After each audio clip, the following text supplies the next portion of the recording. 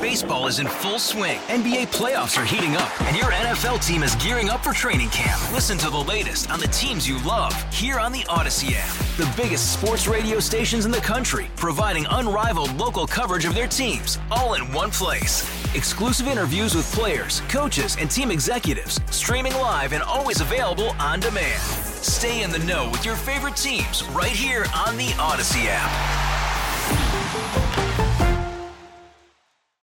Welcome to KCBS In Depth, a discussion of one of the topics making news this week. This is KCBS In Depth.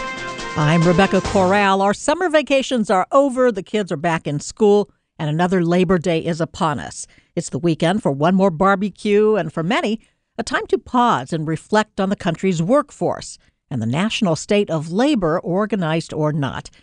If the 30s, 40s, and 50s were a time of great strides for union workers, what have the first and second decades of the new millennium meant for labor?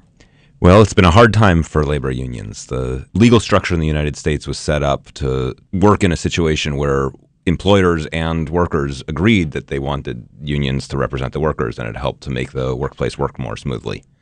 But over the decades, employers decided that they really didn't want unions and got very aggressive in fighting unions and preventing them from organizing workers at workplaces. And the legal structure just isn't set up to work in that more adversarial environment, and union membership has gradually fallen as employers have more aggressively fought unions. Our guest on KCBS In Depth is Jesse Rothstein, professor of public policy and economics at the University of California, Berkeley. Dr. Rothstein is also the director of the Institute for Research on Labor and Employment, the co-director of the California Policy Lab, and the co-director of the Opportunity Lab. He previously served as a chief economist at the U.S. Department of Labor and as senior economist with the Council of Economic Advisors, Executive Office of the President, both in the Obama administration. I think it's a change in the culture that it used to be that people who headed up large employers, large companies, thought that they had duties to their communities, to their workers, to various stakeholders. And there was a change in the norm where everybody started to think that their job was solely to maximize profits for shareholders. And if you're trying to maximize profits for shareholders, you can persuade yourself that taking as much as you can out of the wage bill is the best way to do that. And you get more aggressive about fighting anything that will cause wages to go up. And I know today a lot of corporations feel that some of the union rules are constraints. They don't necessarily view them as helpful. I think they can be sometimes a little bit of a constraint. I think that these are rules that are agreed to in bargaining. And if you bargain with the union, you can trade off things that are important to you as the employer and things that are important to the workers as workers. And if you agree to the rules rather than providing salary increases, it must not be that bad for you. Have we seen any gains in the past 18 years on the labor front? So we've started to see in the last couple of years that we're finally starting to see a tighter labor market. And we've seen some indications that particularly at the bottom end of the wage distribution that wages are starting to go up at last. All right. So they still are pretty stalled out, yes? They've been pretty stalled out for most workers, but for the lowest paid workers, there have been some increases in the last few years. Is this because of mandated minimum wages? That seems to be a part of the story, yeah, that minimum wage increases have brought up that bottom. And it's in the context of a tight labor market where employers can afford to pay a little bit more. Over the decades, have wages ever stalled out as much as they are now? I think they've been generally stalled for most of the last 4 decades for most workers. There have been some temporary increases, so the late 90s was very good for workers. But other than that, with that exception, for most of the last 4 decades, wages haven't really gone much of anywhere. So we can't talk about stagnating wages without focusing on teachers. Why don't we pay our teachers a wage commensurate with their role in society? I mean, our future rests on their shoulders, but they're not held in the same high regard as teachers in places like Japan or Norway? That's a big question and a good question, and I don't know that I completely know the answer to it. We have generally, in this country, underinvested in services provided by the public sector, and we've tended to go for relatively low salary arrangements with them, and then we get less good people into those jobs because we're not paying enough to attract the very best college graduates. And then people think that the teachers aren't very good, and they don't want to pay them as very much, and you get this cycle where we wind up in the low salary situation. And here in the Bay Area, it's especially troublesome because it's hard enough to find a place you can afford at a good salary, much less a teacher salary. Housing costs have become an enormous problem in the Bay Area for almost every job. Teachers are one of them. It's just very hard to live on anything resembling a middle-class salary in the Bay Area. Teachers have begun calling out journalists for framing as heartwarming these stories about communities that hold food drives for teachers or parents who band together to help subsidize the rent of a beloved teacher who's been sleeping in her car. They say we need to stop framing these as uplifting stories, and what they really are is an indictment of the system as it exists today. So it's uplifting when people get together to take care of somebody who needs help. There's no question about that. It's a nice thing that people do, and it's great. It's a tragedy that we're setting up a system in which teachers who have stable jobs and professional high-skill jobs are paid so little that they wind up in that situation. We need to figure out ways to make people not need that level of charity. These are successes in our society. Full disclosure, I should say my daughter is a fourth grade teacher, so right. I get an earful at home, when I see her. There's a distinct hostility for teachers who demand higher wages and better working conditions. If we look at the invective that's been hurled at teachers who walked out in Oklahoma last year and the anger directed at teachers who, in a stalemate over contract talks with their district, have decided to teach the school day but not put in any extra time for free to coach sports or direct the school play in the late afternoon. There's this sense that they should be doing those things out of the goodness of their hearts because it's for the kids. It is for the kids. We have often approached the decision about how much to pay teachers on an assumption that they only work a part of the year and the days aren't that long and therefore they can take other jobs, and if we count on those other jobs and the money they make from those other jobs to make ends meet, then they're not going to have time available for the extra things we'd like them to do. You were involved in the recent Supreme Court case on whether mandatory union dues violate First Amendment rights. Explain the danger of the free rider problem. Sure. So this case was about public sector workers, so workers who work for the government. And the way labor law works in the United States, when a union represents workers, the union is required to represent all of the workers in the workplace, not just the members. So some workers may be members of the union and pay dues. Other workers can opt out of membership. The union is required to work just as hard to represent the ones who aren't members as the ones who are members. That imposes costs. It's costly to represent workers, and so the way many states have set this up is that the workers who don't choose to join the union have to pay the cost of representing them. They don't have to pay anything beyond the cost of representing them. They don't have to pay for any other activities that the union undertakes, but they have to pay the costs of the union representing them. The Supreme Court has said that that's illegal, that's violating those workers' free speech rights to require them to pay those costs. But if under that rule, it's hard to see how you can sustain the rule that goes with it, which is that the unions are required to represent those workers anyway. You wind up with this incentive for workers to decide they're not going to pay anything because they get all of the benefits and none of the costs. So where do we go from here? It's a good question. Where I think you're seeing some exploration in different places of different models that might create ways for the unions to cover their costs despite this ruling.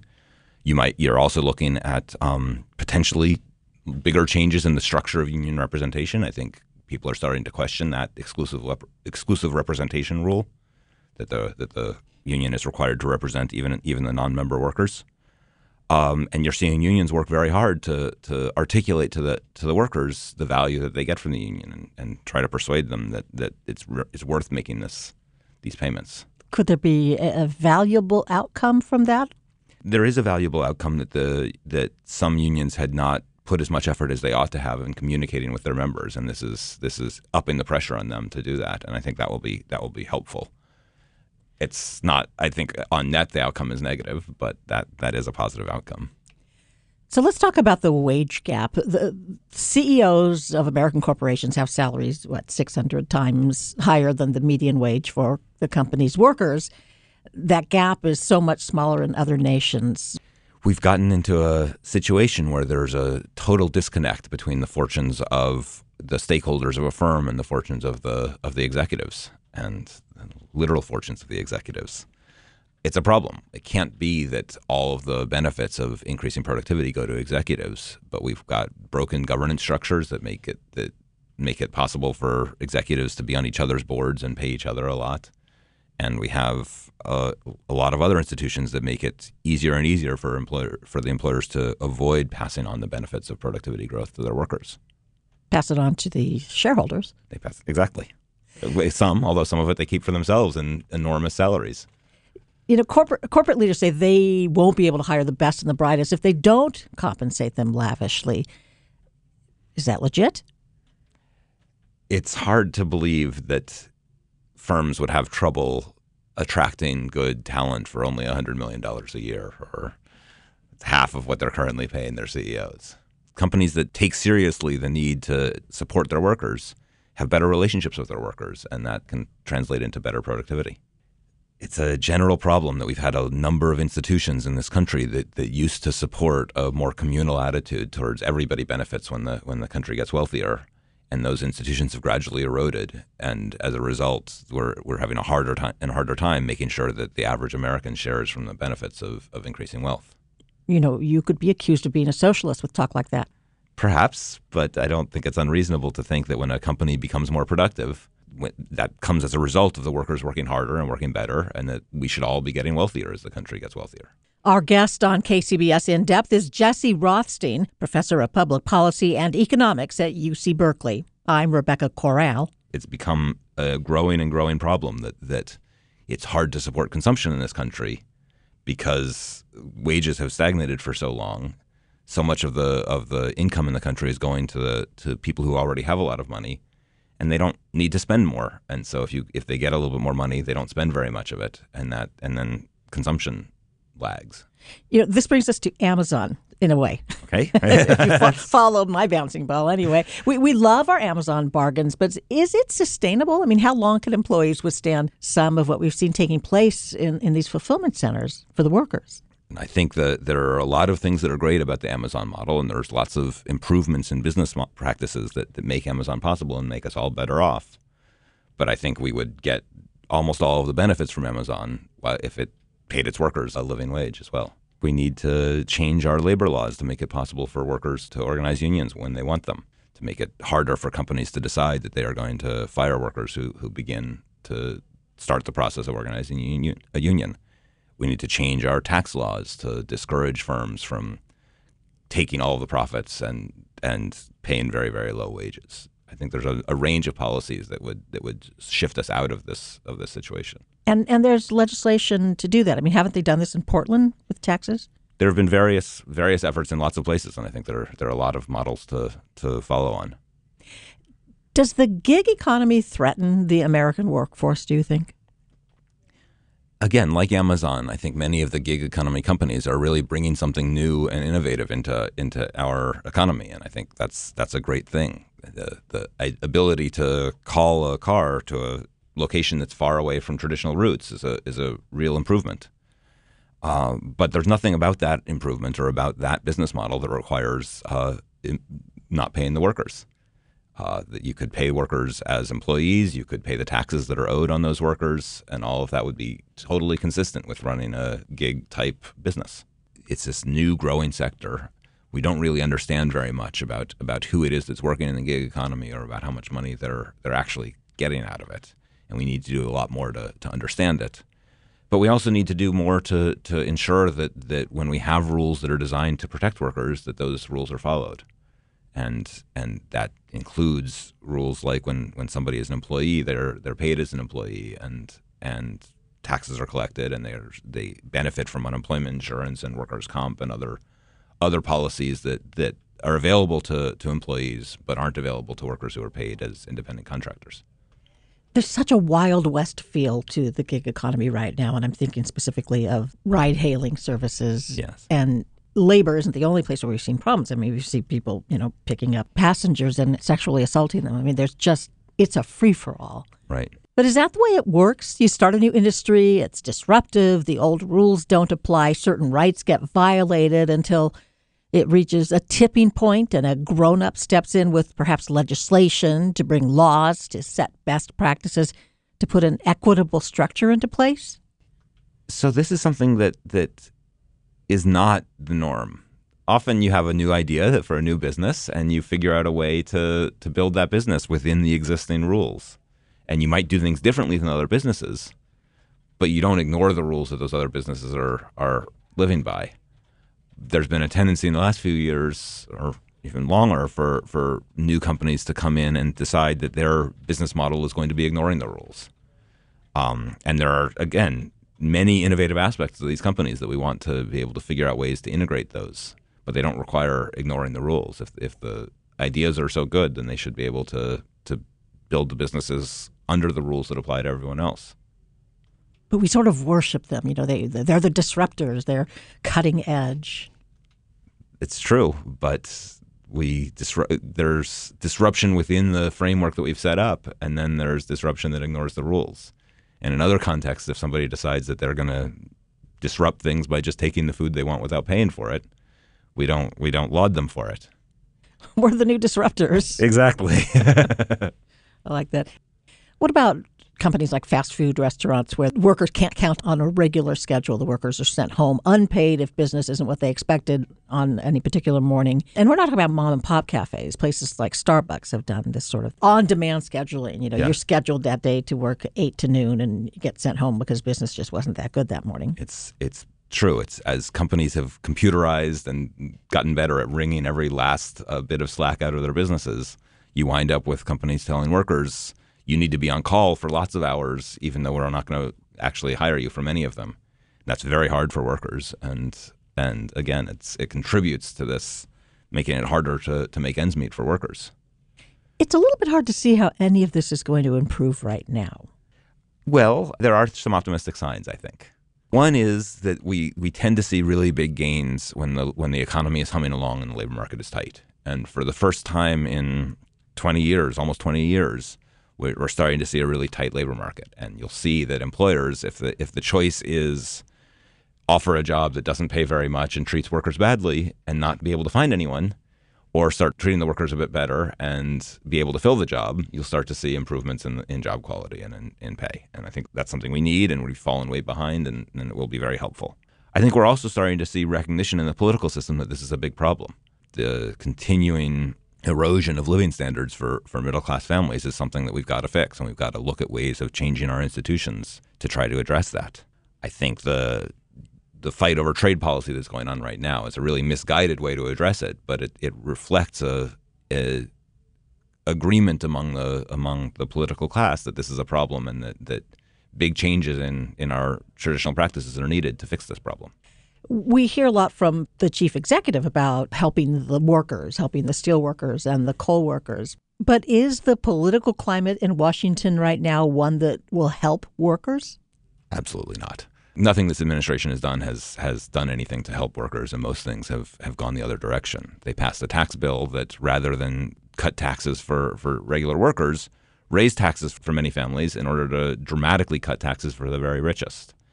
The trade policy things are going to hurt workers in traditional manufacturing with really no benefit for anyone else. I think there are a range of policies that they've implemented that they may have described as helping workers, but are going to have the opposite effect. It seems like almost every day I'm reporting a story about shrinking unemployment. But are we interpreting the numbers accurately? Is this really a bonanza for workers? Now you're asking me to put my nerd hat on and start to dig into the data. It's a real question right now, how much to trust the unemployment rate. It is historically low right now, lower than other indicators of the labor market seem to indicate. And so there's good reason to think that the unemployment rate is misleading about just how tight the labor market is. The labor market is clearly tighter than it was 2 or 3 or 4 years ago, but I don't think it's quite as tight as the unemployment rate suggests. And I think we still have room to get the economy moving on even a little bit faster and get more tightness in the labor market. And I wonder how well off we are if a mother has to hold 2 or 3 part-time minimum wage jobs just to pay the rent. I mean, is this an echo of the Great Recession? It is. It took us. So it's only in the last year or so that you could even begin to think that the labor market had recovered from the Great Recession. Up until very recently, it was still quite clear that we were still in the hole and hadn't dug out of it. Now we're close to digging out of it, but there's a lot of lost years to make up, and we've got to keep the economy humming along for a while longer to start to make up that difference and start to see the widespread availability of jobs and increasing pay that will then translate into increasing living standards for workers. We have this huge wage inequality in this country, the 1%, the 99%. Is this dangerous? I think it's very dangerous. I think it's eroding the sense that there's a common purpose in this country. I think it's eroding the sense that the things that are good for one group of people are good for another group of people. There used to be an attitude that what's good for General Motors is good for America. Now what's good for General Motors is good for the CEO of General Motors and not so good for anyone else. And that's a really dangerous situation for this country. And I think we're gonna need to figure out policies to ensure that we all grow together. Our guest on KCBS In Depth is UC Berkeley Professor of Public Policy and Economics, Jesse Rothstein. Professor Rothstein served as chief economist in the U.S. Department of Labor in 2010. I'm Rebecca Corral. What has history taught us about what happens to a society when the 1% are vastly richer than everybody else? Well, the last time we saw this kind of growth and inequality in this country was the 1920s, and then we had the Great Depression. And the stock market crashed, and the 1% lost a lot of their wealth, and we had a long Great Depression. And what came out of that was a lot of changes in our institutions that ensured more broadly shared prosperity. That was when we saw the big growth in unions to make sure that workers benefited from some of the wealth that was there. And then we had a golden era after we got out of the Great Depression, where the country grew faster than it had grown. It's grown any time since. When the gains from that growth were broadly shared, when living standards went up and up and up. And a lot of the things that we kind of rely on now came out of that era. So I think there is some hope that you convert this growing inequality into more broadly shared prosperity. But it certainly wasn't an easy path to get from one to the other last time. And I hope we can make it easier this time. Right. This makes me think of wildfire. For a forest, it burns down and then it's able to have regrowth. Do we need a depression? Do we need an economic fire? I hope not, but I don't know. I think we have not been successful in the last 20 years of having recognized that we have this problem of growing and growing inequality, of being able to figure out about ways to address it. Do you think we're going that direction? I couldn't tell you. I think we're somehow this can't continue. It has to somehow things have to change, and I think there are different ways for it to change. And I wish I knew which way we'd get there. I think there are less destructive ways of it changing than a wildfire, and I think you're starting to see recognition even among the 1% that it can't be good for them to grow so far ahead of everyone else. I guess you have to be an optimist in your line of work. You can't do public policy at this moment in history and not think that there's chances of getting to better policy development processes in a few years. People are working longer. Not everybody, but some people, partly out of necessity. They need money. They can't retire. And also because they don't want to retire. Some people want to continue to be vital contributors, and they feel like working is one way to do that. Is this significant enough to have a shaping effect on the workforce?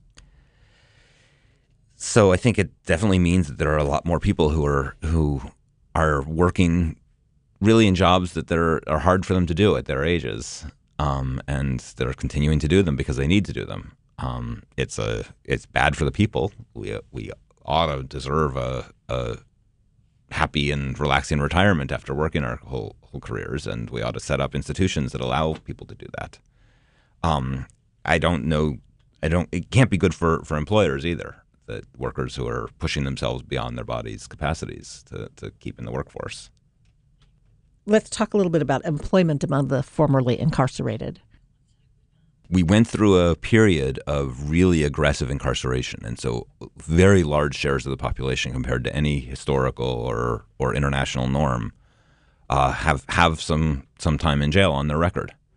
And we've got to figure out ways to reintegrate people into society. That many of the people who were put in jail aren't people who need to be locked away for the rest of their lives. We need to reintegrate them into society. But if there's no way for them to get jobs, then we're really telling them that their only option is to stay at the margins of society, and that can't be good for anyone. A tighter labor market might help? It certainly will help. Again, in the late 90s, when the labor market was tight, you saw employers throwing out their rules against hiring ex-felons because they need workers. Is there a way to change the way the world works so that the relationship between companies and unions is not adversarial? There are definitely systems that are less adversarial than we have now. It's become enormously adversarial, and it doesn't have to be. I think there are many benefits that firms have from unions that represent the workers and can help to identify problems in the workforce and help to work with management to make the company more productive. And so it's certainly possible to have a less adversarial relationship. You can't have that when the firms see their top priority is getting rid of the union. Where have you seen these working systems? There are many examples. I'll just mention one. In Germany, the large corporations typically have worker representation on the boards. If the board of the corporation has worker representation, then they're not going to be aggressive in trying to prevent workers from being represented. Is anybody doing that here? There's been discussion of trying to shift in that direction here. Elizabeth Warren, Senator Warren from Massachusetts, had a proposal that she released last week that moves in that direction, although it doesn't do it exactly the way the German model does. What other sorts of things have you seen in other countries where the system works, in your opinion, a lot better? Well, I think one thing you see is that in many other countries, it would be unheard of for a CEO to make anywhere near as much money as CEOs here commonly make. And that's partly cultural norms. I think to some extent the CEOs are marking themselves against their peers, and they think, well, my friend CEOs are making a lot of money, and therefore I need a lot of money. And we can potentially shift the norms to an environment where they're still very well compensated, but it's not quite as obscene as it is now.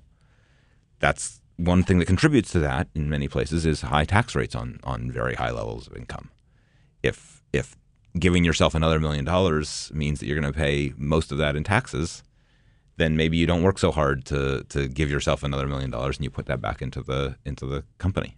There's a number of important historic gaps in this country that have been persistent for a long time. Some of those reflect differences in the education systems that are available to people and the quality of education that's available to people, and some of them reflect other factors. Sometimes there's discrimination in the labor market. Sometimes it has to do with how closely tied to the labor market people are. They're all problems, and I think we need to make progress on making sure that everyone in America has access to the skills they would need to get good jobs, and then to the jobs that reward them for those skills. So as we head out for one last weekend away or barbecue with our friends, what can we keep in mind about Labor Day? It's a day that we've traditionally used to recognize people who work really hard for our economy, and that's what's built the wealth of this country, and it's important to recognize that. Thank you for coming in to talk to us today. Our guest on KCBS In Depth has been Jesse Rothstein, professor of public policy and economics at the University of California, Berkeley. I'm Rebecca Corral. You've just heard KCBS In Depth, a news interview program for All News 740 and FM 106.9 KCBS. Hey, Rob Bradford here. I have set out on a mission with my good friends at FanDuel to prove what I have known for some time. Baseball isn't boring. Now I have a daily podcast to prove it with some of the most notable people in the baseball world, screaming baseball isn't boring from the mountaintops, or at least agreeing to come on our show. Players, managers, GMs, and yes, even the commissioner of baseball, Rob Manfred. It has been a constant wave of baseball's most powerful voices. So join the revolution. Subscribe and soak in Baseball Isn't Boring. Listen on your Odyssey app or wherever you get your podcasts. You'll be glad you did.